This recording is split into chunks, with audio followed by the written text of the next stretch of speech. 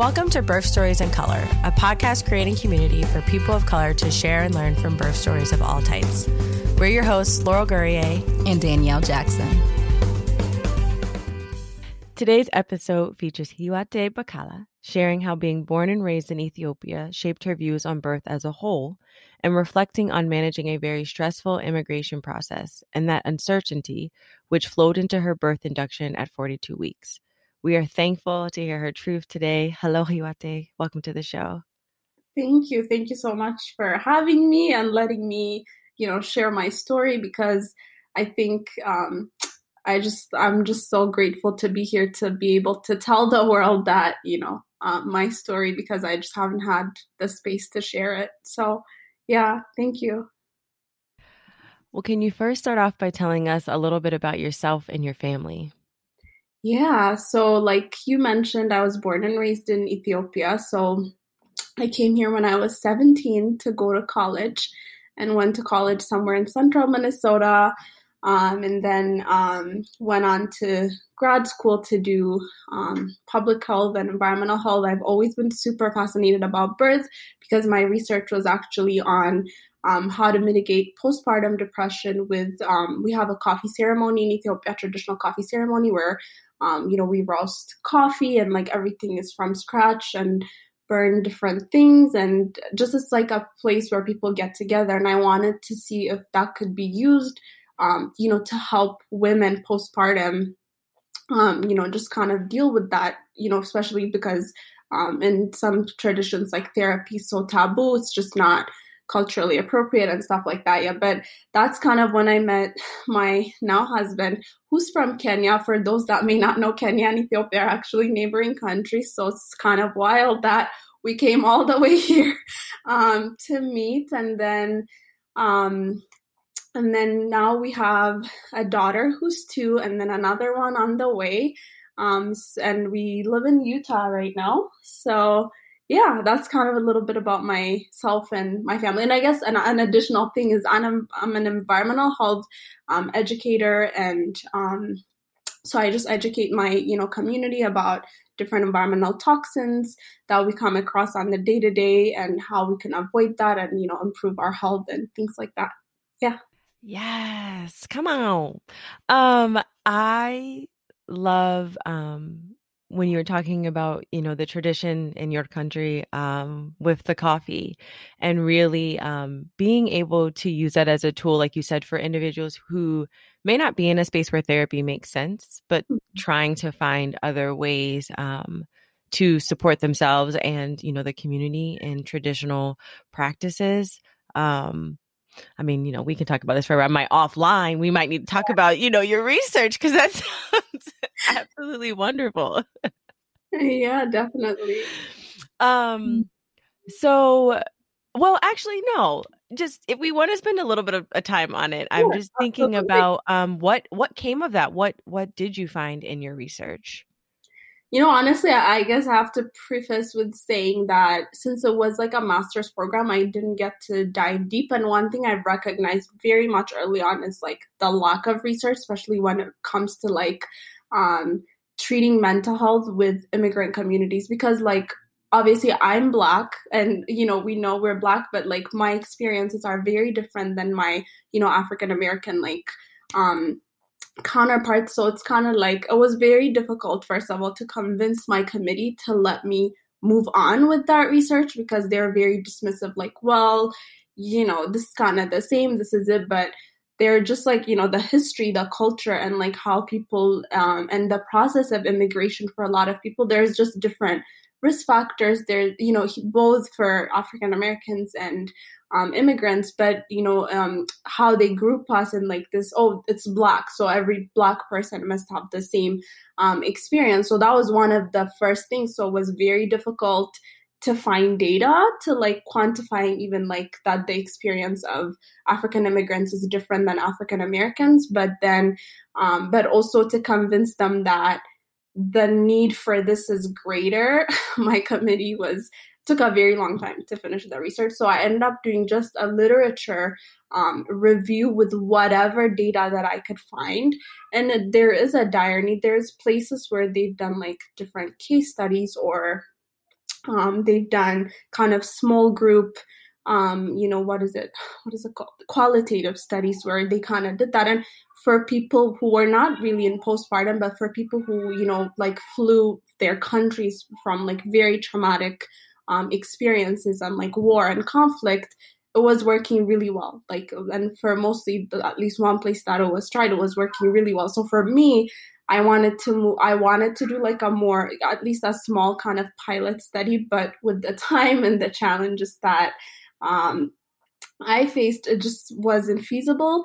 I was gonna continue to do a PhD on it actually, and I got an offer, but I had my child and we moved to Utah with my husband for work. So that wasn't gonna happen. But definitely that's something I want to try.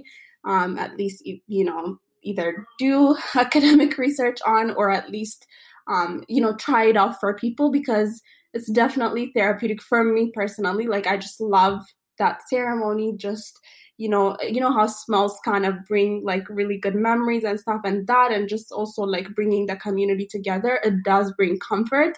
And at least in the US, the biggest issue for postpartum depression, anxiety, and stuff is, at least one of the biggest, is lack of community and lack of support. So I think that's kind of what I found. And we just kind of ended the research saying there needs to be more research done, but also like, hopefully in the future, for either the American, Psychological Association to really categorize, or even any health researchers to not categorize Black people as this like monolith, like, oh, we all have the same experience, but especially when it comes to like people who came, who immigrated to the US, their experience is very different than, people who've been here for a very long time. So that's kind of just how, it concluded. And hopefully in the future, I can get back to it and do something, or someone else can take over and, bring it to light. So yeah, that's kind of what I hope. We are not a monolithic community at all. Yep. And those layers, those experiences bring so much and show up so much in our births and our postpartum experiences. And to anyone who's out in Utah that would want to support this project, here's your opportunity. You can DM us, email us, and we will get you to Hawati. So I love that. All right. So jumping back into your story, can you tell us about your pregnancy? Yes. So I guess kind of even before my pregnancy, like I wasn't planning to be pregnant at the time, because culturally, like in my culture, my husband had to like ask my hand, in marriage, and he had to send his family to ask my family, and that had happened, and that's kind of considered like an official engagement.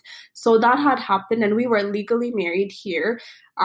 But like in the eyes of family, we were engaged, and we were living together. We had started our lives, but for them, that wasn't. So pregnancy was not like something that was, in our plans.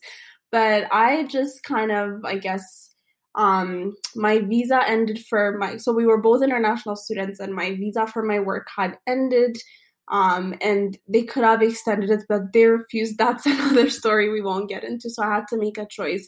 It's either to stay with my husband here and really give up my career, or to move home and focus on my career, but potentially, risk of us not being together. But obviously, like, that's what I chose. But the legal status that I was on then was currently still very restrictive. I cannot make any money in the US. I cannot work. I cannot do anything. So yeah, like, not even like do an internship that can potentially land me into a job. So my husband is on a work visa, and the spouse is like a dependent. So you can't really do anything, but you can stay with your husband. And I'll get into that and how that kind of affected my pregnancy and, the stress that came with it. But then, so like I had stopped working, but, and so I was trying to like plan my day so I would exercise and, eat healthy and whatever, not for anything, just to kind of keep my sanity.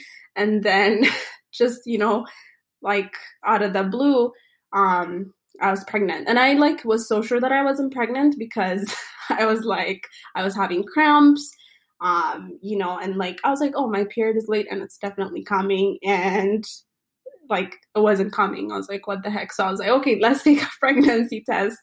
And I was shook when it was positive because, it was just like I've always wanted to be a mom and that's always been a dream, but it just felt like, oh my gosh, like we didn't plan for this. Like it was, we weren't ready. But obviously we were both happy because we've always wanted kids, and kind of embraced it and, started, I guess, moved on with the pregnancy. So my pregnancy was in the, I guess my physical health was very good. I didn't have any issues. Obviously in the beginning, because I had a lot of cramping, they said they wanted to check with an ultrasound to make sure it's not an ectopic pregnancy.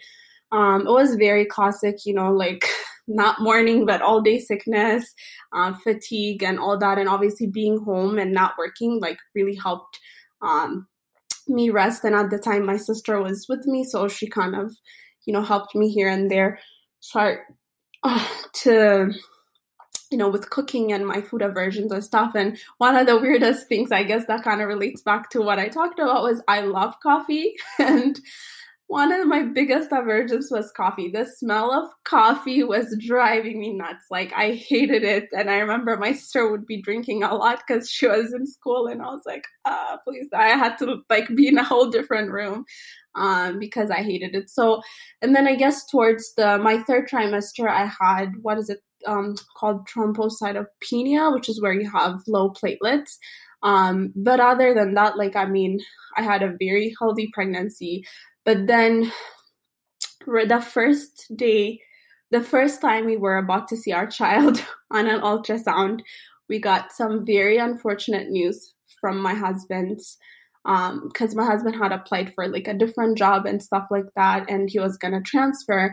And in the middle, they found out that his old employer was supposed to do something that they were to keep up his paperwork like intact, and they didn't do that. So we were in a very compromising situation. So we had to be talking to the other like job was like, yeah, we can't take you because it's going to take a long time for you to fix. So like he couldn't have that job, and he had already given his 2-week notice to his other work.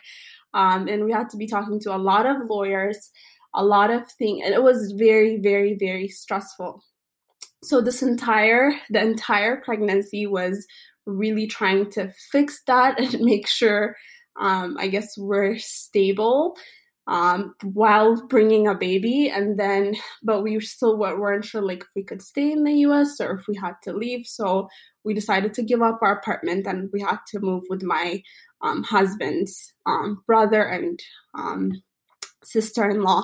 And I mean, they were the most amazing hosts, but I think being pregnant and being in someone else's space was one of the hardest experiences that I had to go through, because it was not my space, and it was very, very, very, very difficult. And also just the uncertainty of like, everything going on, because I was like, oh my gosh, are we gonna have to leave? And if we have to leave, like I have to find a different care provider and all that stuff.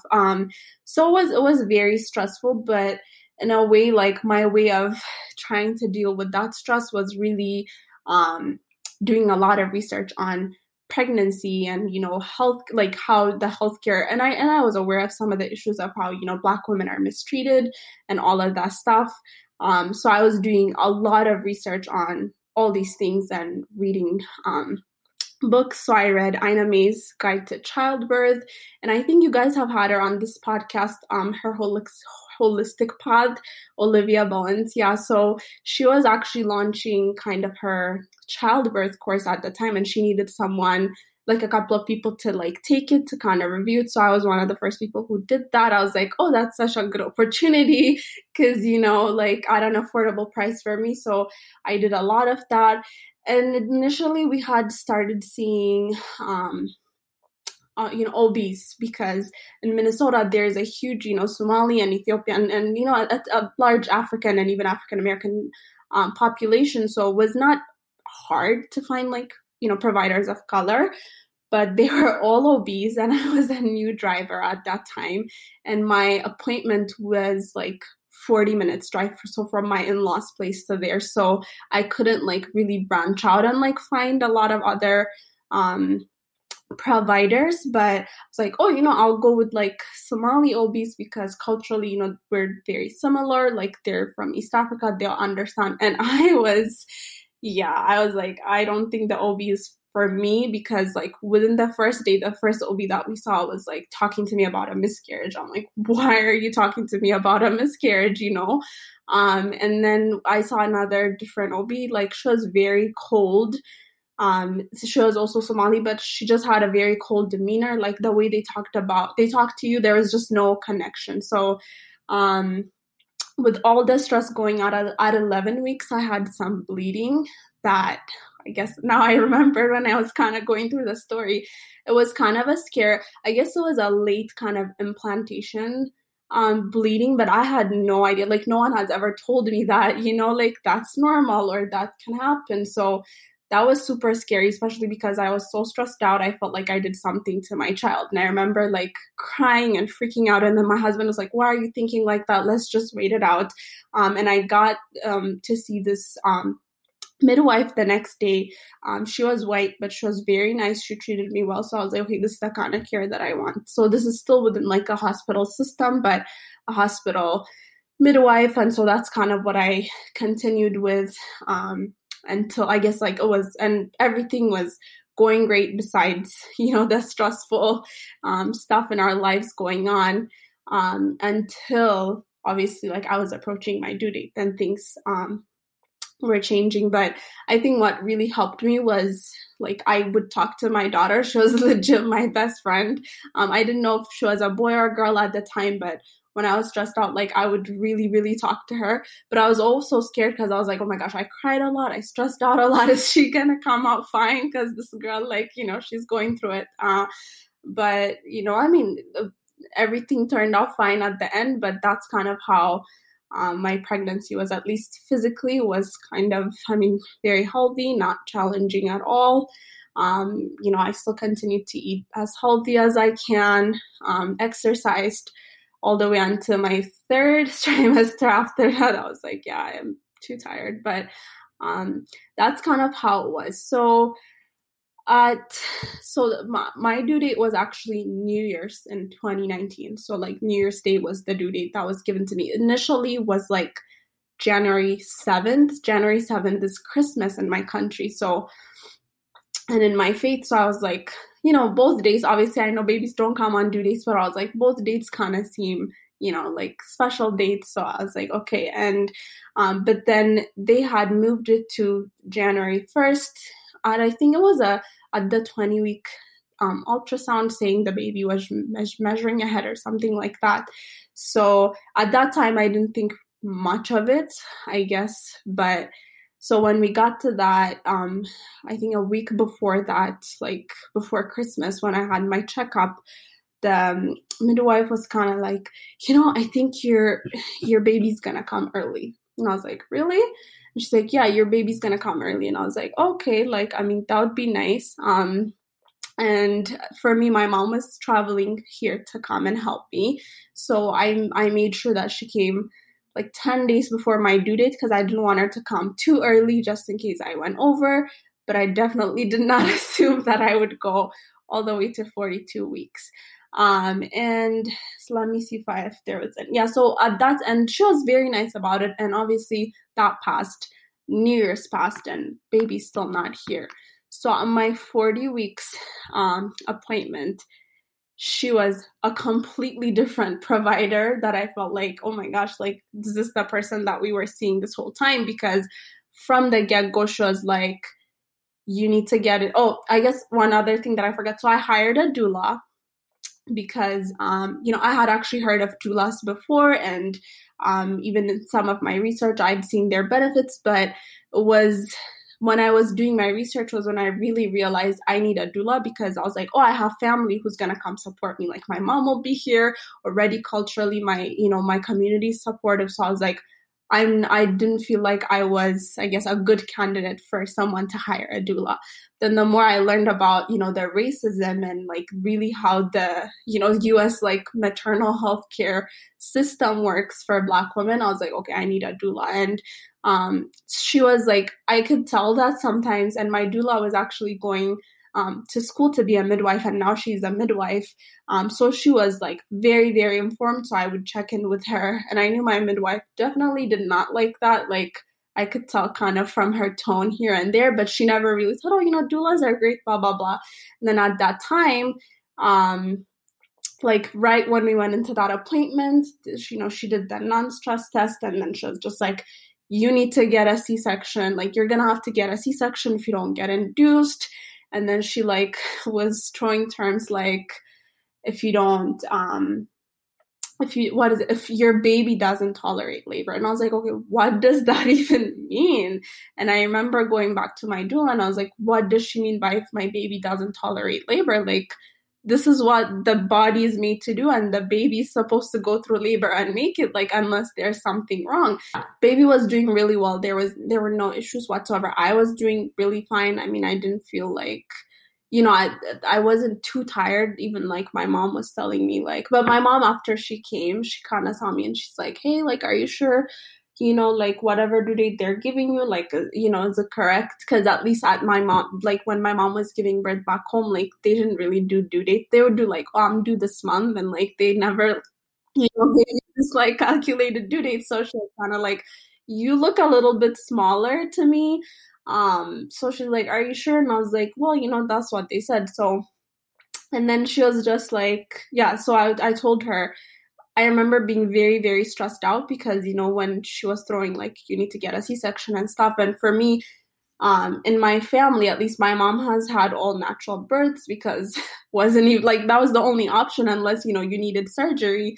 And I had an experience where, my uncle's wife, I was present when she was in labor, and she got an epidural, and she had a very, very bad experience. I mean, she got an epidural, I think, very early, and definitely, obviously, a lot of people don't prepare for birth. But anyways, I remember them rushing her to the emergency room because the baby couldn't come out, whatever. And I was like, I don't want that kind of an experience. And seeing like her recovery, how painful it was, I knew I didn't want a C-section unless it was necessary, like life-saving, So we were very disturbed, but we were kind of like, I just told her, hey, my baby's doing fine. And I told her, I don't see myself being induced unless there's a need for it. Like, so I'm gonna wait it out. And I'm gonna go. And I remember being very stressed because I don't know if it was like the way my placenta was, I guess, positioned. I could feel the baby, but she was a quiet baby, I would have to say. Like, she would disappear and I would be very stressed out because, they'd kind of like put that in my mind. But, my doula lent me, like, she was like, yeah, I can't do this for you, but she said, I have an extra Doppler if you want to use it and, feel safe. She kind of, showed me how to do it. And then she's like, use it when you feel stressed. So, here and there, if I felt really anxious, I would check on her and should be fine. So again, so a week passes, baby girl's not here. And we're like, okay, like, what are we gonna do? So I'm like, I think I should do castor oil. So like all this time, since 39 weeks, I would have like contractions, even sometimes for 12 hours, and then it would go away. So like, my body was definitely preparing, but I just was not, like going into like, I guess, full blown labor. And so we were stressed out, but yeah, I was very firm about it. And then at 41 weeks, they checked me again, and she was kind of, she had that same attitude, like, you need to be induced, blah, blah, blah. And I told her, I'm not going to do it. And she said, I guess they did an ultrasound that time. And then the ultrasound tech told me, your baby's measuring 39 weeks. So she said, what's your due date? And I told her, well, I am 41 weeks according to their calculation. And then she said, when did they change your due date? And I said, at the 20-week ultrasound. She said, that is absolutely wrong because we don't calculate due dates at the 20-week ultrasound because we can't really tell. It has to be done much early on. So she said, that is wrong. And then she went and talked to the doctor, and I think I would have to say she got scolded or talked to by her superiors. And I remember, like, it was a Black woman actually, and she came in, and I obviously I could tell that she was upset by whatever conversation she had, but I felt like she was told to tell me that, like, this is it. And she's just like, yeah, they said it's right, and she, like, didn't discuss much further. And I was like, okay, like, I'm gonna go home and wait it out till the 42 weeks, and then I'll, consider being induced. So she said I had to schedule the induction, and I did. And I went home, and I remember, like, being so stressed out. And my doula came. We did so many different so we did the castor oil at 41 weeks. I did the castor oil. Obviously, it gave me diarrhea. Nothing happened. Like, I had contractions and stuff, but then they went away right away. Like, right after a couple of hours, they just kind of fizzled out and nothing really happened. So I was like, okay, this girl's not ready. And so, like, I was praying, meditating. I did acupuncture. I saw a chiropractor, like, whatever. And I even had a membrane sweep because she had told me that, I was like close to a centimeter dilated. So I did all of that. Nothing was really happening. And I remember, like, praying and crying. And my doula had given me this exercise to do where she said, like, be in a dark room, have a candle, and just, like, talk to your baby and plead with her or him, like, to come out, like, tell them, like, you're ready for them to come and all that stuff. And then all in this time, mind you, like, every family member is, like, texting me, calling me, is baby here yet? Is baby here? And, like, that was stressing me out. And some even very well-meaning people were like, we're praying for you. We're pretty sure there's nothing wrong with you. I was like, I know there's nothing wrong with me. Like, but, it was just, like, a very, very stressful to the point where I had to say, okay, like, I need you to stop calling me, stop texting me. Like, I know you guys definitely are excited to know when baby's here, but baby's not here. And I'm like, that's causing me so much stress. So I was like, I can't talk to anyone. And I think there was a day where I, like, turned off my phone and gave it to my husband. And I was like, okay, like, if anyone calls, like, I just don't want to talk to anyone and tell them, like, yeah. But anyways, I remember, like, so I just cried and pleaded with my baby and said, I was like, I need you to come because I'm, like, really, trying to avoid, giving you these unnecessary medications. So please, like, come. And so this is a day before. So the day before, like, right after I finished that and I'm done, because my husband and my mom had gone out, I think, to get groceries or something. And I get a phone call from the midwife. And she's like, oh, is this Hiwati? And I was like, yes. And she's like, this is Jenny. And I was like, yeah. So she's like, I know, you're stressed out, and I know, like, you just, how do you feel? She's like, how do you feel? Just tell me how you feel. And I, like, remember, like, I burst out crying. I'm like, I don't want to get induced because I just don't think my baby's ready and, whatnot. And then she's like, I've been, like, reviewing your chart with, like, another doctor, and I think we may have had your due date wrong. It's like, are you kidding me? I was so upset, but then I was like, and she's like, so we'll give it another week and, we'll schedule an induction. So that would be, like, put it back to your original due date, and then we'll schedule the induction then. So I was like, I felt, some sense of relief, and I was so happy. Yeah, so I was like, okay, like, I hope you show up in a week now. Because, baby didn't want to come out. And sorry, like, kind of going back and reflecting on it now, I think I was under so much stress. Probably my body was like, yeah, we're not bringing out this baby because, yeah, there's so much stress and anxiety.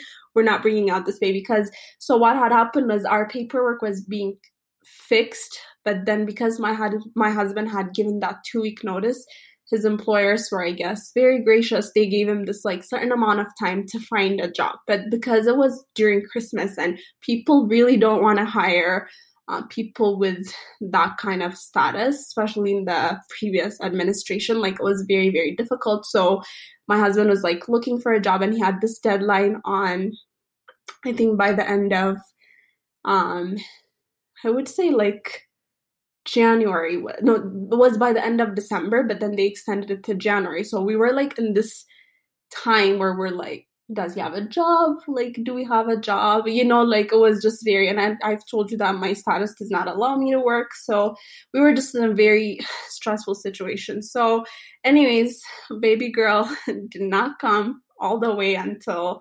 um Saturday. Yeah. So like this was another Monday was when the induction was scheduled. On Saturday is when I kind of started having like contractions. So I don't know, like, so that's kind of, I guess, the pregnancy all the way to like where I went into labor. That was the experience. That is a lot to carry. And, we talk about as a society specifically, like when we're trying to give advice and feedback to individuals that are birthing, we're like, don't be stressed out. Don't be stressed out. We know how much the stress affects the body. And here you are like swimming in it, Mm-hmm. right? Yeah. Trying to be present for your baby. And then there's this rush. I love how you said, in Ethiopia, it's like people will just say their birthing month, like I'm due this month. Mm-hmm. I tell all of my families I work with, do not tell anyone your due date. You can tell them what month, but to give yourself peace, do not tell them a day. One, estimated due dates are a guess. They are a estimate. They are a guess. They are not perfect in any way, especially when you got people messing up Mm-hmm. and not checking. It definitely throws everything off. And then it's this rush, right, to get baby out by that time. We know that the body can go longer than that. Mm-hmm. And we have the science, we have the technology to ensure that baby is healthy, to support people whose pregnancy may go past that due date. But there's just this rush of like, we have to get baby out without actually checking in with the birthing person, the body, and the baby to be like, does this make sense? And baby knows. Yeah. Babies always want to stay near heart center. Baby girl was like, I don't know what's going on out there, but I don't need to be a part of that. Definitely. She was like, yeah, I don't want anything to do with what y'all are doing out there. So I'm going to stay where it's safe. Yeah. Right. Um, and, I just like, for me, I'm just like, why wasn't that check done earlier? I know Yeah. people not wanting to admit that there's fault, which is there are going to be mistakes, but Mm-hmm. let's be accountable to that, so then that we're not increasing stress on someone. Mm-hmm. And so for that phone call to come talking about, I know you're stressed out. Yeah, I'm stressed out because you're stressing me out. And for no legitimate reason. No reason. Yeah. No reason. But a trick to those, you talked about turning your phone off. I always, I try to give recommendations like close, if you have shared your due date, close like a week into that, a couple of days close to that, turn your phone off. Just Yeah. put it on do not disturb, because you're going to have people who forget how babies rule the world and are going to be like, is your baby here yet? Is your baby here yet? Is baby here yet? And some of them are very well meaning, but it Yeah. is an Yeah. added pressure of rushing the process, and then you're not able to actually be in the process, if that makes sense. Yeah. Yeah. Absolutely. So that was a lot to carry. Mm-hmm. especially as you're trying to prep and like get your mind and body in a space to actually bring your baby here.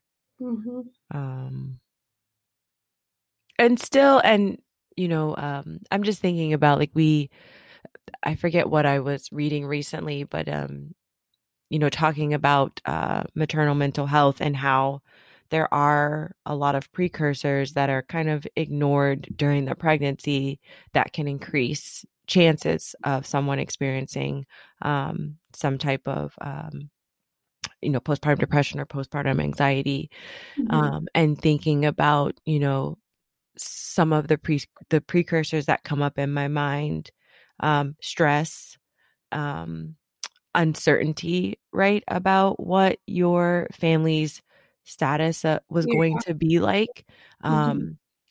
Also for you, having to make a decision about your own personal status, right? Like either I go or I stay here. Yeah, yeah, yeah. So yeah, I mean, yeah, it was a lot. It was a lot, and it's a lot. But I mean, we've learned a lot of lessons. So we always say like we cherish the lessons. I just because for me, I always say because sometimes people kind of have this feeling like like I had to like be in the US, like that was the only place. It wasn't. I think if I wasn't pregnant, I would like have embraced. Like if we had to leave, I would leave. Like it wasn't like this, like I have to be here no matter what.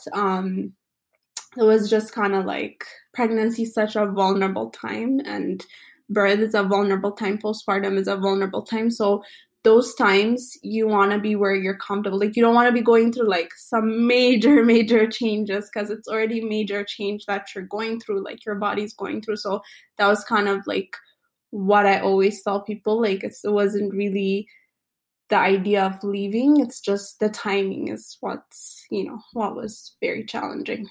Creating a safe space for you and your baby's journey. That's Yep. it. Yeah. That's it. I Yeah. want us to feel safe. Yep. That was And it. making a transition like that doesn't make me think Feels. that doesn't feel good, Yep. right? Hmm. Um, and big transitions in general, right, Hmm. during that time. Yeah. So walk us through the birth. So like I said, so my labor started, so I gave birth to my daughter January 21st. So that was like the scheduled induction date.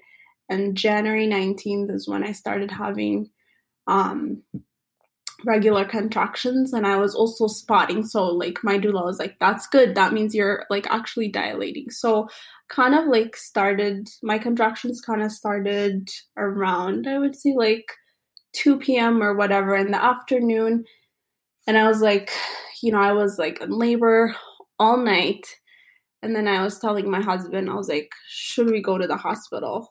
Because like my contractions were like very manageable, but it was kind of like me like not wanting to meet that induction date and like have to be induced, because so like all the way through like Sunday morning, like I was having that contraction, and then we're like, my doula was like, are you sure you want to go?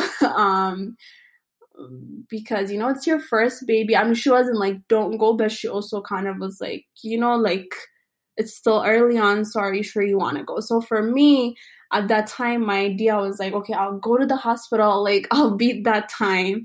I'll be there, and then like yeah, I'll have to just go, continue laboring, and then the baby will be there. So I was like, okay, we'll go. So we got up, and we went to the hospital, and then, we went to triage, whatever. They checked me and they said I was 3 centimeters dilated, but then my contractions completely stopped because obviously the bright lights, like, all the things they were doing, like, it just stopped. And then they're like, well, the OB-ONCO wants you to like walk and see like if they'll, if your contractions will come back. And I was like, no, I'm not gonna do that because I was so tired already. I hadn't slept all night. Like they weren't very strong, but they were also like not, um, like what is it? They were not too light to the point where I could sleep. So I was like, no, I think I'm gonna go home. sleep and rest, and then see what happens from there. So that's kind of what we did. We went home, I slept, got up after a couple of hours, no contractions. I was still spotting, but like nothing really was happening. And I would still have like, contractions very sporadically, like maybe one an hour and like here and there, whatever, but like nothing consistent. And I was getting very disappointed because I was like, oh my gosh, like tomorrow morning they've scheduled that induction. I'm gonna have to like go to that. I don't want to do that. And that was like what was running through my mind. And my husband, like I couldn't really sleep like that night because I was really like, I'm like, hey baby, can you just like do this on your own, like so that we don't have to do that. And I've also I've also read like that Pitocin contractions are much stronger, and I didn't want an epidural.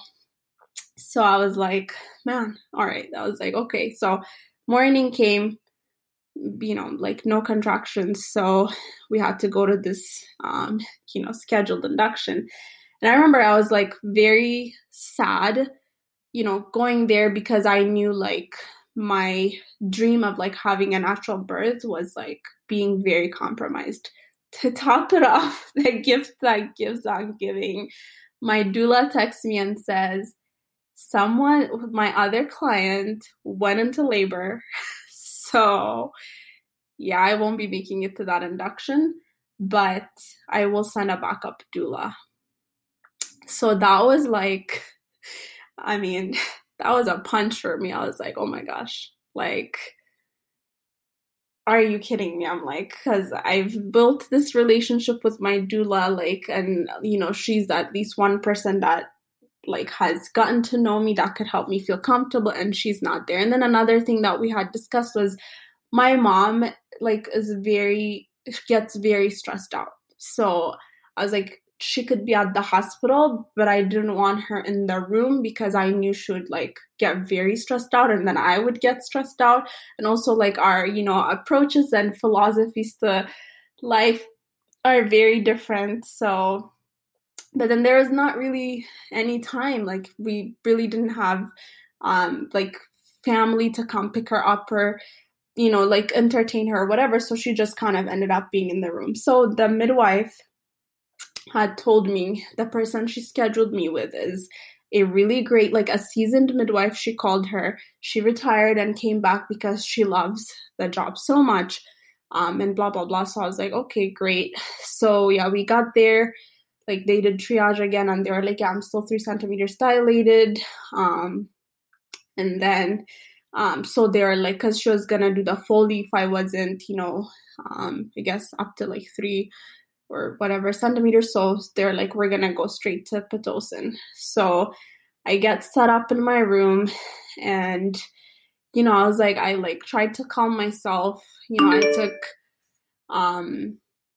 took my own like clothes, and like we had music and aromatherapy and all the good stuff, like to just make sure that I feel as comfortable as possible, even though it wasn't the most ideal situation. And in that moment, my husband was on the phone accepting a job offer, which was very it was nice that we got a job, but it was also like, I need you to focus on me, and but he had to be on the phone. And so the first nurse that I got, I don't forget her. She was very, very rude. She was a very young, like skinny white woman, I remember. So from like the moment they gave me the smallest dose of Pitocin, because my body was already like in labor, I was laboring like I was at the end. I was in excruciating pain, but I was like, okay, I'm gonna breathe through it. I did that for a while. And then I think so this was 9 a.m. was when I like got the Pitocin. And 3 hours later, the midwife comes. And initially when we came, she was super nice to us. And I told her kind of my wishes for my birth, what I wanted to do. And she was like, yeah, that's all doable, blah, blah, blah. Yeah, we'll respect all your wishes. And was all, was all great.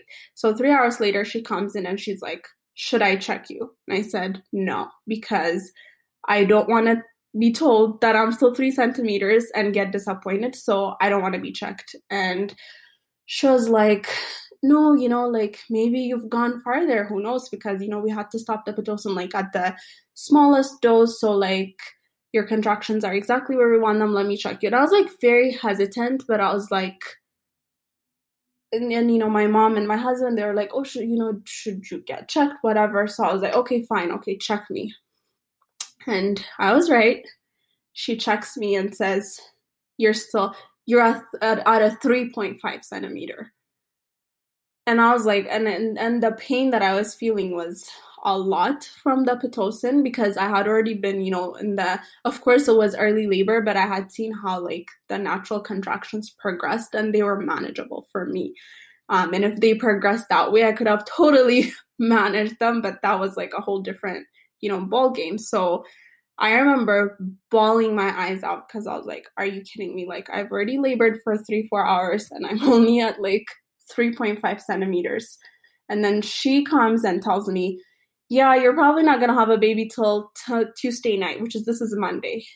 And I was like, I remember like, yeah, so that like completely threw me off. So my entire like the calmness that I had put myself, despite the like unfortunate situation, everything just went out the window. And I was like obviously in a lot more pain because I was like very stressed out. And I was like, my gosh, like I have over 24 hours before this baby comes and I cannot take this pain. Like I can't.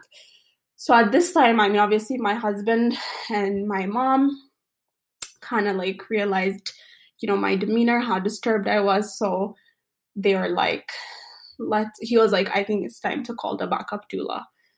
So he calls the backup doula, and I don't remember exactly the timing. I think she showed up about 2 hours later. And obviously, thank God, she was a Black woman and like a really, really amazing Black woman. And she came in, and then before that, my sister-in-law came in and she was like, what is going on? Like, because it was like a mess, because at that point I was like screaming. I was like, I can't do this. Like, I can't do this. Like, this is too much, And, like everybody was like, oh, and then the nurse that was sorry, she was like, Hiwate, you shouldn't be screaming, because you're going to finish all your energy, by the time the baby's supposed to come. I'm like, just leave me alone. Like, she legit told me I'm not going to have a baby till tomorrow night, and I'm in so much pain. And during this, like, I guess, chaotic time for me, the midwife goes to my mom and tell her to get an epidural. And my mom was like, no, she's not going to get an epidural because she said she doesn't want to get an epidural, And my mom is like, because she's had all natural births and very skeptical of Western medicine, she's like, no. And she was also present when my uncle's wife had like that emergency C-section. So she was like, there's no way my daughter is going to experience that. So she said, no, she's not going to get that epidural. So everybody comes and tells me, you need to breathe. And I'm like, I can't breathe. Like, leave me alone. The only thing I can do is scream. And then the hardest part for me was like, on top of the contractions, how they put the baby monitors on you when you're on Pitocin. I hated that because my contractions were very much in the front. And every time like I was contracting, like that thing is also holding me like tight and I couldn't relax. So I remember there were times where I like would rip it off and throw it, and then they would, run, come back and put it. And it was chaotic. And then when the doula came, she was like, she was doing a lot of things. She's like, okay, let's go to the bathroom. Like, let's do this. Let's use the, whatever, the peanut pillow. Let's do this. Let's do that. And she was kind of like a mom, I would say. Like, I mean, then, she was like feeding me because I was so dehydrated, just doing whatever possible to get me through that time. And so I labored for 12 hours without an epidural. And then when I got to transition, She said, let me check you. So the doula was like, okay, let her check you. So this lady, so cruel, that she was actually telling me like less than what I was dilated, but my doula was in the back saying, yeah, she was like, you're probably about a 7. My doula was like, no, you're a 9. Like, I can see her hand, like, and she was like really trying to encourage me. So anyways, but I was like, I still didn't know like how long it was gonna take me. So I said, can I go into the bathtub? So they said, absolutely not. They're not going to go in the bathtub.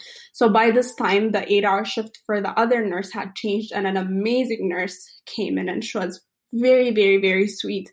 And my doula was like, so my original doula was texting the backup doula, and she told her, nope, they can do that. They have monitors that go into the water, so you have to request that. And she said, tell them. So that was fine. And then the nurse was so sweet.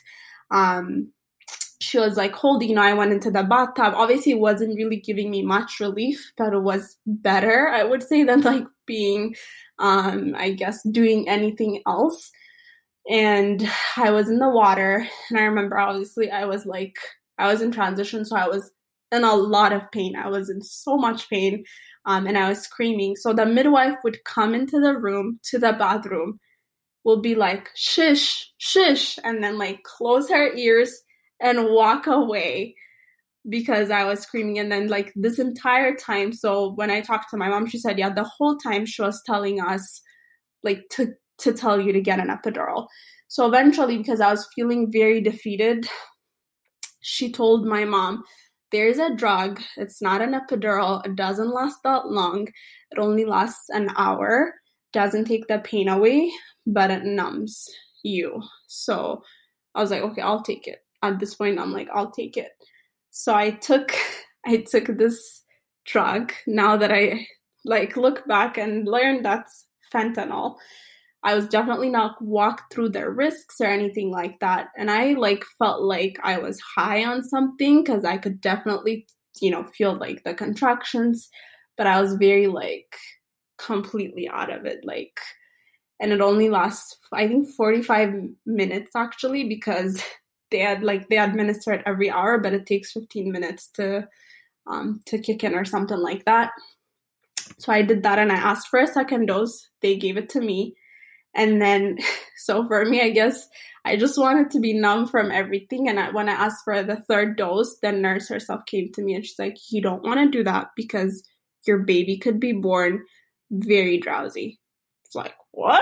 Like, why didn't you guys tell me this from the get-go, And I was like, I was very upset, but I was like, okay, whatever. And then I was back at it. Like, I mean, I was going through this, but I still felt like there was, I mean, in my mind, I was still thinking like, it's not Tuesday. Like, she told me I'm not going to have this baby till Tuesday night. So I was like, I think I need the epidural. And I had made my husband promise not to give me the epidural, not because of, feeling defeat or anything, because I had low platelets. My risk of bleeding from the epidural were higher. So I told him, no matter what I say, refuse to give me that epidural. So at that point, I was like, I remember saying, they're like, I would throw some words. I remember like telling, because my sister-in-law was there, my mom was there, I was telling them, you guys are unnatural for giving like birth to like 3 babies. Like, I even told my mom, like, why did you give birth to me? Like, this is not a joke. Like, I remember, like, I was saying all these, like, horrible things because I was just, not only in pain, I think I was in agony because there was so much that I had to mourn, like, my experience and everything and the mistreatment that we were receiving. And that angel nurse, like, I remember, like, in the water, what I forgot was she was telling me, hey, don't worry, like, this is how I gave birth to my last baby. We got in the water and then whatever. So she was doing this. So within a couple of hours, like, the midwife was so upset that she was really obviously doing her job, meaning she was, like, treating me and doing what I needed instead of what the midwife wanted her to do. So they changed her out of my room. They transferred her somewhere else before her shift ended and brought another person that was not very nice. So at this point, I told you for 12 hours I labored. So I was like, okay, I think I want the epidural. And my husband was like, no, you can do it. We talked about this I said no. And I ended up having to beg him because I said, like, I didn't, I told him no matter what, like, it's a risk, so we don't want it. I was like, honey, if I'm going to push this baby out, I was like, there's no way I can do it. Like, I need a break because I can't do it. So we agreed, and the anesthesiologist shows up, and they're like, yeah, we're not going to give her an epidural because she's very unstable and screaming, and she has to, like, calm down so much for us to administer that. And I was like, okay, I'll try to calm down. So the doula was like, okay, well, I'll kick everyone out, and you can hold on to your husband, and then you'll do this, and they'll start, like, in between contractions. So I was like, okay. And I was like, okay, like, I'll try my best because these contractions are no joke. I'll try. And I remember holding to my husband, and, like, while they were, like, putting the epidural in, a contraction came in, and I pulled his ears so hard. He told me later on, I thought you were going to pull my ears off. It was so painful. But, so they put it in. And then he's like, yeah, within, like, whatever, a couple of minutes, you won't feel whatever below your waistband, whatever. And I was like, okay, good. Couple of minutes go by. I'm still in so much pain. And I was like, yeah, like, I'm not feeling, I'm not feeling numb at all. And then I told him, because he said the first part that's supposed to be numb is something where, like, he said something where, I don't know what, a side that I was laying on or not laying on. I forgot, whichever was supposed to be. Mine was the opposite, was numb, my leg, but the contractions, I was feeling everything. And I remember my sister-in-law saying, like, honey, you should be feeling like you're on vacation. I was like, yeah, like, I'm feeling everything. I'm not feeling, like, anything different.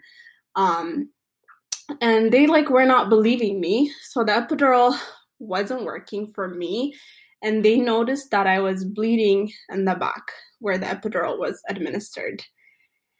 And the nurse, everybody, they're like, no, it's normal. And, like, my doula, my sister-in-law, they're like, this is not normal. Like, she's bleeding. And they were like, nope, it's fine. It's normal. And, I mean, didn't seem like it was a lot, thank God. But I don't know what the consequences would have been had it been, like, a lot, because they are very dismissive. So the epidural did not work. And then within a couple of minutes, it kind of started working, but she was like, let me check you. So she checks me and says, you're complete. She said, do you want to wait for your labor to push the baby down, or do you want to push? I was like, I want to be done. I'm going to push this baby out right now. So I wanted the epidural to be off because I wanted to have more sensation to push this baby. So I was pushing, and I pushed for an hour, and the baby, so her head came out, and it wasn't like, there was nothing wrong, nothing, like, alarming. Obviously, like, because my husband told me, like, I asked him what happened. He was like, she, like, kept, her head kept coming out. I was like, yeah, that's, like, the contractions pushing her down. It's not like she's gonna, like, come, because she was probably not at that point. But right when her head came out, the midwife decides to pull this baby out, dislocating my tailbone and really straining the baby's neck. So we didn't know this until later, but that's what happened. The baby came out. I wanted delayed cord clamping, and they said something to the extent where her cord is too short, so we have to cut it immediately. Like, it's too short for her to be anywhere on you. And, at that point, I was so, like, out of it. I was just so happy, like, the baby came out, and she cried, and then they cut her cord, and she crawled up to my chest and found the breast herself. And I remember my sister-in-law, like, screaming, like, oh my gosh, it's a girl, because I didn't know the gender. Like, all of them had been telling me it's a boy, and I had this, like, feeling and instinct that it was a girl, and I talked to her like a girl the entire time. And I was like, I knew you, like I knew that you were a girl, you know. So, anyways, like at the that ended, and my actual doula made it after, um, and like, so yeah, the baby lost right away and all that stuff. That was fine, but I was in a lot of pain.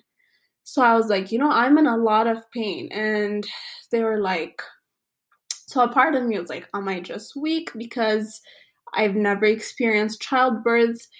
Or like, cause getting up, like it just hurt so much. And like they transferred us to the other, the recovery room and all that stuff. And they they're like, it's normal. Like, it's probably because, it's your first time or whatever. And then like later on they came and offered, do you want us to give you oxy or whatever? And then I was like, no. Like, cause I was like, I already didn't want a medicated birth, and I've given my child way too much medication that I didn't even want to give. And I don't want any oxy. I was like, I'll tough it out. So a Black midwife the next day who was on call comes and asks me how I'm feeling, and I told her I'm feeling a lot of pain, because like when I get up, when I sit, it hurts so much. She's like, you probably have a broken or dislocated tailbone, because she's like, that's not normal. And she told me like she knew of someone, and she said for somebody like it healed by itself, but it takes quite a long time to heal. Obviously, that was not great news. I was like, okay. And then, I mean, the mistreatment there continued. Like, it just didn't end. The pediatrician was treating us like, just like the looks they were giving us, like, why are you even bringing a child? Like, pretty much you don't deserve to, or you're not equipped to bring a child into this world, because we had declined a few newborn procedures, and just the language they were using with us and how they were threatening us, like, was very, very horrible. And I remember when we got discharged and went home, because everybody before had told us, oh my gosh, you guys are going to go to the hospital, have this baby. And then when they hand you the baby to go home, you're going to feel sad because you're not going to know what to do. My husband and I felt the exact opposite, because we're like, we're so glad we're out of that place. Like, because it was like a very difficult and horrible experience that really robbed us of, a day that should have been so joyous, because I was, yeah. And I remember like the doula telling me, yeah, you didn't look like you were just in pain. She said you were in agony, and I told her I wasn't just in pain. Like, I had already had a very difficult, emotionally like pregnancy, and then, at least I felt like it was gonna be a better birth because I had prepared myself so much. I had all the support that I could, but yeah, it didn't go the way that I wanted it. So that was kind of the birth. That's how my birth went. I know that's super long, but that's that one. No. Thank you for sharing all of that. I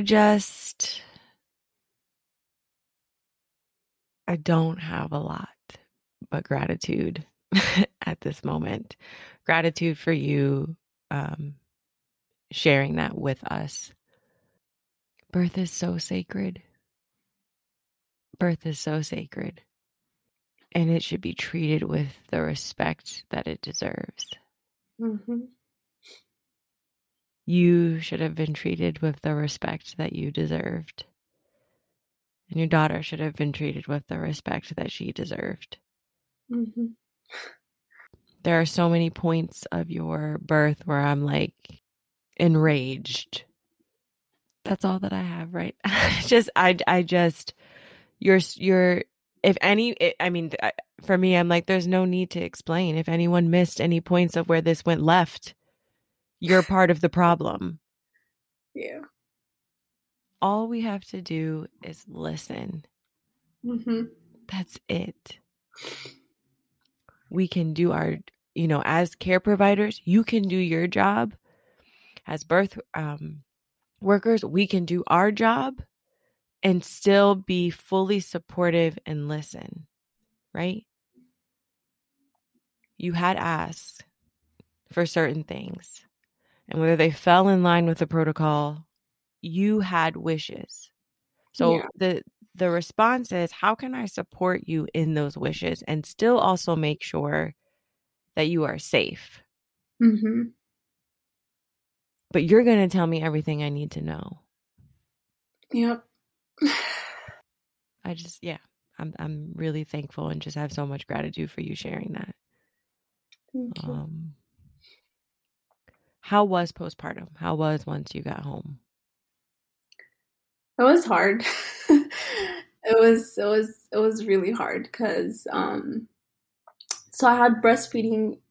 So I was in a lot of pain, like I told you, so I couldn't sit and breastfeed my daughter. So I had to be laying down all the time because I was in excruciating amount of pain, sitting on the toilet, getting up from the toilet, like that tailbone. I mean, I was in so much pain. And then my daughter, what we realized, her neck, because we would like try to put her neck on one side, and there was a side where immediately, as soon as we put her, she would like turn because I think she was in pain from like that pulling and like she had some straining. So she couldn't actually, like, for a very long time, she couldn't turn her neck to like one side of whatever side she pulled her on. And she was jaundiced, so like we stayed about 36 hours because she was born like 5 minutes before midnight. So it was like by the time it was 24 hours, they're like, well, it was too late, so we won't let you go. But they're also yeah, two things I forgot they were doing. They were poking her like crazy because they're like, she was born at 42 weeks. Sorry, so she can't regulate her blood sugar. So they were poking her, like, I would say 6, 7 times a day. She still has marks from that. And I remember my doula, who, I told you was like learning to be a midwife, she said she was only 7 pounds. She said we usually do that when babies are like their post due date, and then they're also like much larger. She said I don't know why they were doing that, so they were doing that. And then she was like obviously also getting her blood drawn for the jaundice. It wasn't very bad, and she didn't need any light therapy or anything. So, but then they said they'll send us home, and then they'll send a nurse to come and poke her again to get that result, to make sure like it's like it's subsiding. So they were, how they tell you, oh, you gotta feed the baby 2 to 3 hours, whatever. My daughter was she was sleeping a lot. And like sometimes I would wake her up and feed her, but there were times she was like dead asleep. She didn't want to be woken up. And I was like, and in my culture, like my mom has breastfed all of us like more than a year. She breastfed my younger sister actually up to 4 years. And she's like, they never time it. It's like supply and demand. So when baby wants to be fed, they'll be fed. So this nurse comes in to get the blood test. She comes and weighs her. And obviously, like all babies do, she had lost a couple of, ounces, and then starts freaking out, saying like the baby's losing weight. She needs to get formula, blah, blah, blah. And so for me, the hardest part was she wasn't like, the baby wasn't complaining that like she wasn't like crying that she wasn't getting enough or anything. She was peeing, but she didn't poop. And I remember my doula saying, okay, like, it's getting to like this abnormal kind of space where I can give you support because she's not, I guess, producing enough diapers or whatever. So she said, do you want me to start looking for donor milk or whatever? And it was just, yeah, that was very stressful. And then again, like, because we had a 1 bedroom, like the nurse, the way she was treating us, it was, yeah, it was kind of like the same as the hospital. Like, yeah, why'd you guys bring a baby into this place, kind of? And obviously we're Black too. So I remember like the most heartbreaking thing my husband said was when she left, he was like, if we had a big house, she wouldn't treat us like this. I remember. I remember like that broke my heart so much because I was like, oh my gosh, like we have everything we need for our baby, which is us, but we're being mistreated for, for the color of our skin and for, where we're at in life. And it was just very, very heartbreaking. And I remember, and so for me, the struggle with the breastfeeding was I had like large breasts and like they would come all the way on her face, and I really didn't know how to give it to her. And one of my sister-in-laws was like, she actually like showed me on video, hey, this is how you do it. You hold the breast like this and you feed her and she'll be fine. So at that point, I was like, I'm gonna follow my instincts. I'm not gonna give my baby formula. I'm gonna keep waking her up and feeding her. And my mom, obviously, she was very supportive. We would wake her up. And sometimes it was funny because the baby would not wake up no matter what. And we had to put cold water on her face to like get her to wake up so that I could feed her. And I did that for 3 to 4 days. And, she did really, really well. By the time we went to her 1 week appointment, she had gained, like, she had surpassed her birth weight, all of that, that was fine. So I was still in a lot of pain from the thing, and I couldn't breastfeed like sitting down. I had to always be lying down. And then, the backup doula was like, how are you doing? Whatever. And I told her I'm still in pain. She said, how about you go see a chiropractor? So I was like, okay. I went and I saw a chiropractor, and she did a lot of tests, and she took an x-ray. She couldn't really tell. She said it wasn't broken, my tailbone, but it was definitely like not supposed, like it's not where it was supposed to be. But she said because there's a lot of gas, she said I don't know what to call it. Like, so she did that, and then kind of throughout that process, my husband like did not like the new job that he was at because it was far away from where we lived. And it was very just stressful, like just we had to cover our own insurance, and it was just like a lot of other things we had to worry about. And jokingly one day he comes home and says, what do you think of Utah? And I was like, there's no way we're moving to Utah, because it's like I don't know a single soul. And in Minnesota, at least we had family, like, I had friends. I felt like I had a community. And I was like, I mean, it's not my ideal place, even Minnesota, but I was like, at least it's something that we're used to. And being postpartum and dealing with all this stuff, I just said, yeah, we're not moving to Utah.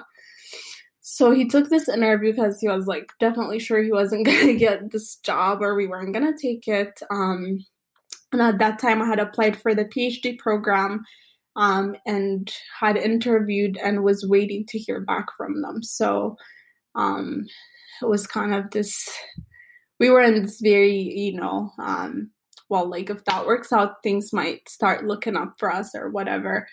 And then he interviews for the job, and they decide to fly him out to Utah and offer him the job on the spot. And it was like an offer we could not decline.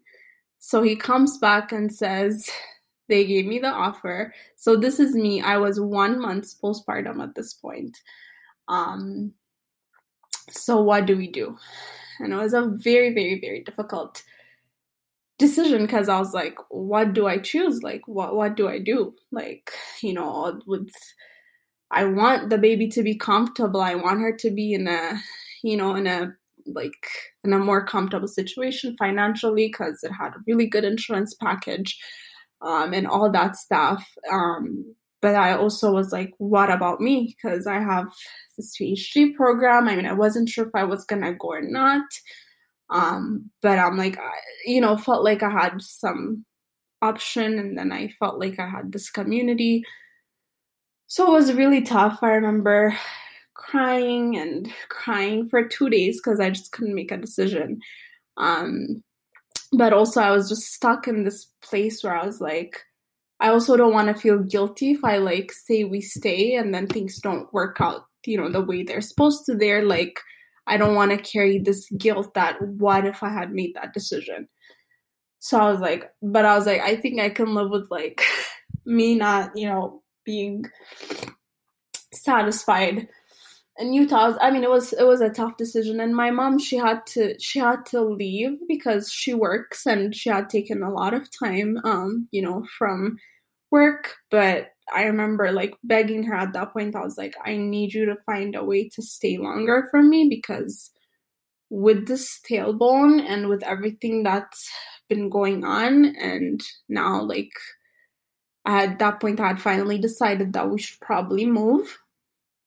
I said, I need you to stay for me. So she was amazing. She just like, yeah, she found a way because she was also having some back problems, and the chiropractor was able to write like a note for her that she needed to rest. So she was able to stay longer. So at 1 month postpartum, one and a half month postpartum, with a dislocated tailbone, my husband had to move a week early before us. I had to figure out all the things of moving all our stuff, our car and everything, and move to Utah, where we didn't know a single soul. So that was hard. Like that was one of the most difficult things I ever had to do. And the baby, I think she noticed like the environmental change. So she was having a very hard time with her dad not being there that whole week. Like obviously we moved our furniture, like all our stuff, like not being in place. Um, she was having a very hard time, and we had to stay at my aunt's place for like 2 days because the apartment was completely empty. She was just having a very difficult time, which obviously was giving me a very hard time. And then we finally moved here, and I mean, it was really, really hard. A lot happened after that, but so my mom left, and then luckily, like my parents really, really helped me out throughout this time. And then once my mom left, my dad came and stayed for a month and cooked for me. And, both of us continued with like the chiropractor in Minnesota transferred us to like someone she worked with here in Utah. So all that stuff, I mean, it was working out. But like right after my dad left, I was very happy. Like I had all these people, and now it was just like time for me to just bond with my baby. I was very excited. Something different for me was I was losing a lot of weight. Obviously, I think stress had to do with a part of it, and obviously I was breastfeeding, but I was like losing more weight than like even my pre-pregnancy weight. Like I lost a ton of weight, and it's so sad how like, our society is designed because we focus so much on weight loss for moms. Everybody was telling me, it's so much better for you than like gaining weight. And I'm like, you don't know, what if I have a problem? And I also developed postpartum anxiety. So I've dealt with depression in the past, but I had never experienced anxiety in my life. And it was very debilitating, and it kind of got triggered because there was a girl who like one time we were at the park and they handed us this like missing flyer, and then like a couple of days later she was found murdered, and the person who murdered her was of African descent. And I think for me that was very triggering because that was the kind of community I was looking for. So when I saw that, like I was so triggered.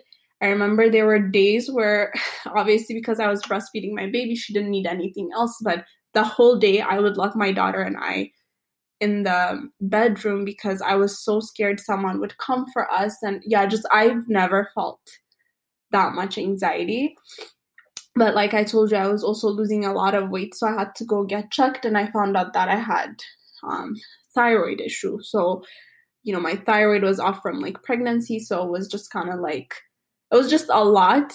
But I think once I figured out, but breastfeeding, like as hard as it was in the beginning, mostly because of, I guess, the hospital stuff and all these people coming in to disrupt our peace. But it was really healing for me because I think that connection with my baby, just continuing to breastfeed her, really helped my mental health as much as because I didn't really have a community here or people to go to. And I mean, and I've tried, to connect with people and do that, but it it was hard to do because I just didn't know where to go, what to do because it was a new place.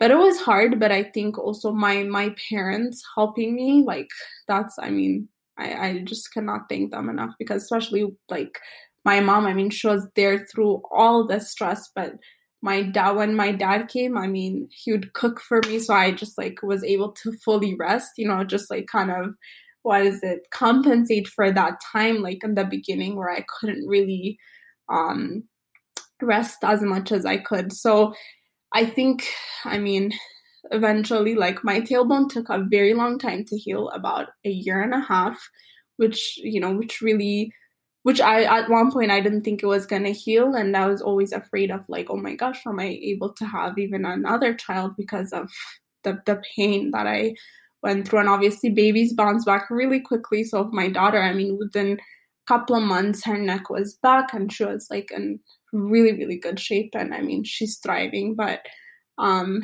yeah, it hasn't been easy, but I think um breastfeeding definitely helped me just heal and connect, and especially just being able to see that, like, oh my gosh, like I'm doing this, I'm nourishing this baby, she's happy and healthy. That was very rewarding. So yeah. Thinking about your birth and what you described, like the early parts of your nursing journey with your daughter, the connection there, right? Hmm. So, how the birth looked, um, the medication support that you got, right? The effects that has on baby into the early postpartum, like we see the sleepiness, the drowsiness, Yeah. um, the fact that she had the issue with her neck, how that affects being able to nurse, Hmm. um, you recovering from all aspects of your journey during that early postpartum, and how that affects your ability to be mobile, to be able to connect. But it's, and then, like you said, for you specifically, continuing on with that journey, the healing that allowed and the bonding that it allowed for both of you. Yeah. Um, Yeah. yeah.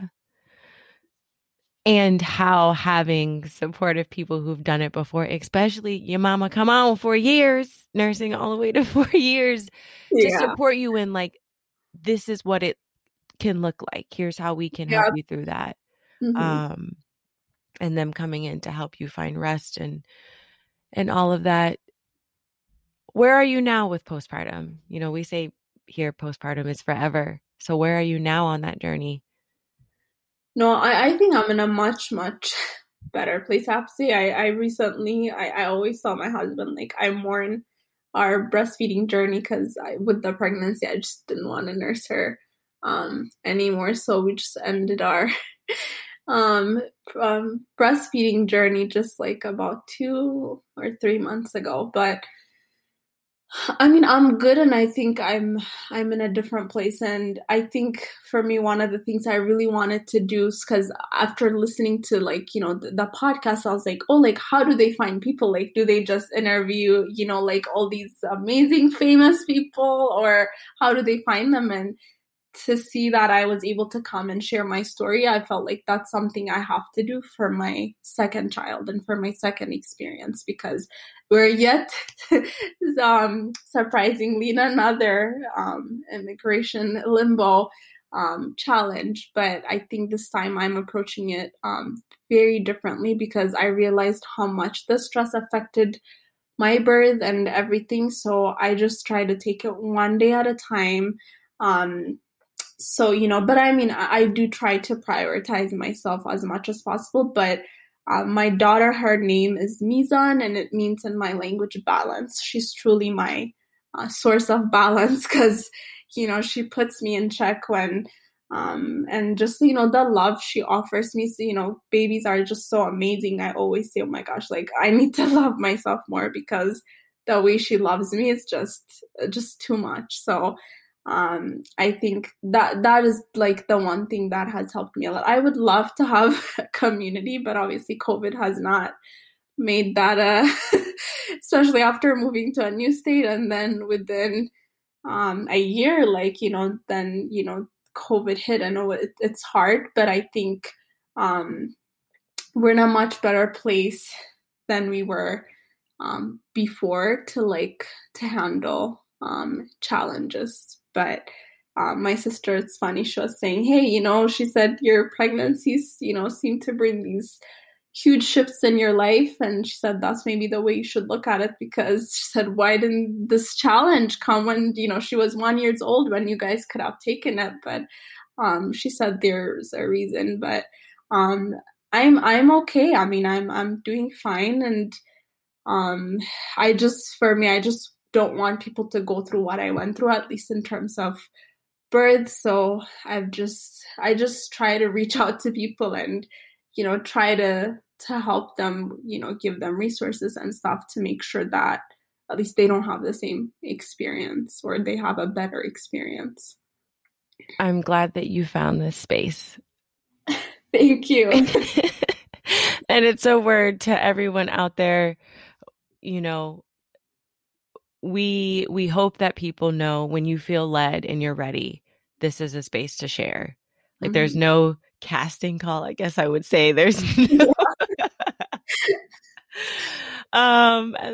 there's no like we're not like, weeding through the submissions. If you're ready to share, we are ready to share in that space with you. And so is there anything else that you would like to share with listeners that you want to leave them with? Advice, anything else from your birth? Yeah, definitely. I mean, the first one is what we said. I think, knowing that the due date is an estimate, and like really keeping it to yourself, because whether baby comes early or, you go as far as I did, it just kind of saves you,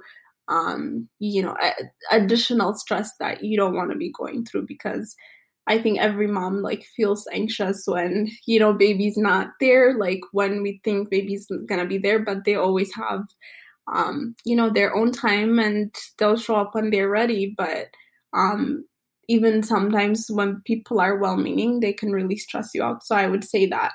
And then I really want to tell people that my story is not your story. Like, because I feel like oftentimes, we go through these like very traumatic experiences, and then we feel like that is it. Like, that is it because we went through it, like that must be how it is. And for me, I always try to tell like any friends or any mamas that I come across, or mamas to be, like I always say, like when they ask me what was your experience, I always say my experience is my experience and yours will be different. Because we hear so many horror stories and horrific stories, which so many people, even in my own pregnancy, discouraged me from having natural birth because they weren't able to have a natural birth. And some of it is because the more research I've done, it's because of, the interventions and things like that they were introduced to that led them to like not having the type of birth that they wanted. But, people kind of become discouraging. So I just want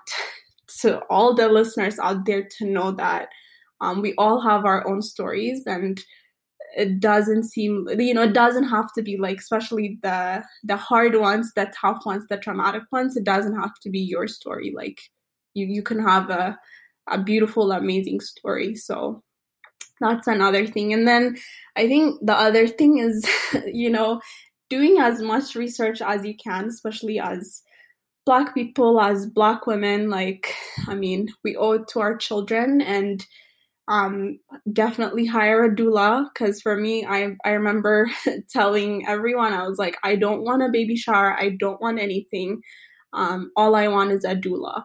Because and like there's not a day where my husband and I are not grateful that we had a doula. Because if it wasn't for the doula, I don't know what our experience will be. I think it would definitely be much, much worse. Because that's just how the system works right now, and we just have to look out for ourselves. But yeah, I think those are kind of what I would like to say.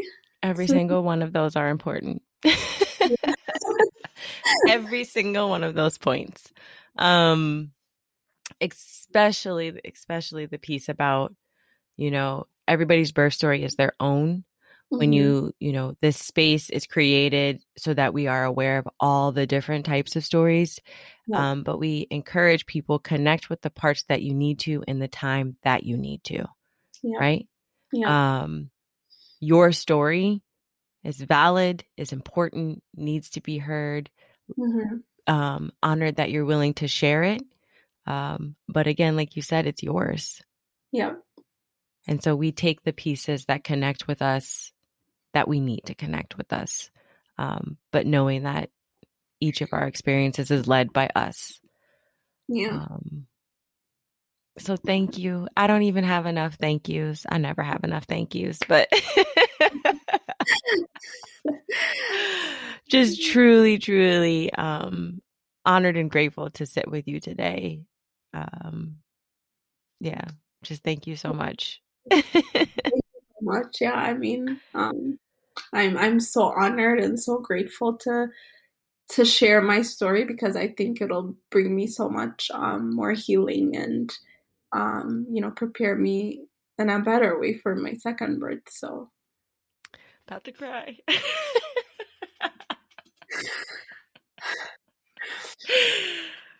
um, that's the part about doing this podcast that I think has just thrown me over the edge. Is when people are able to find healing from sharing. yeah, And I hope it does, and I hope it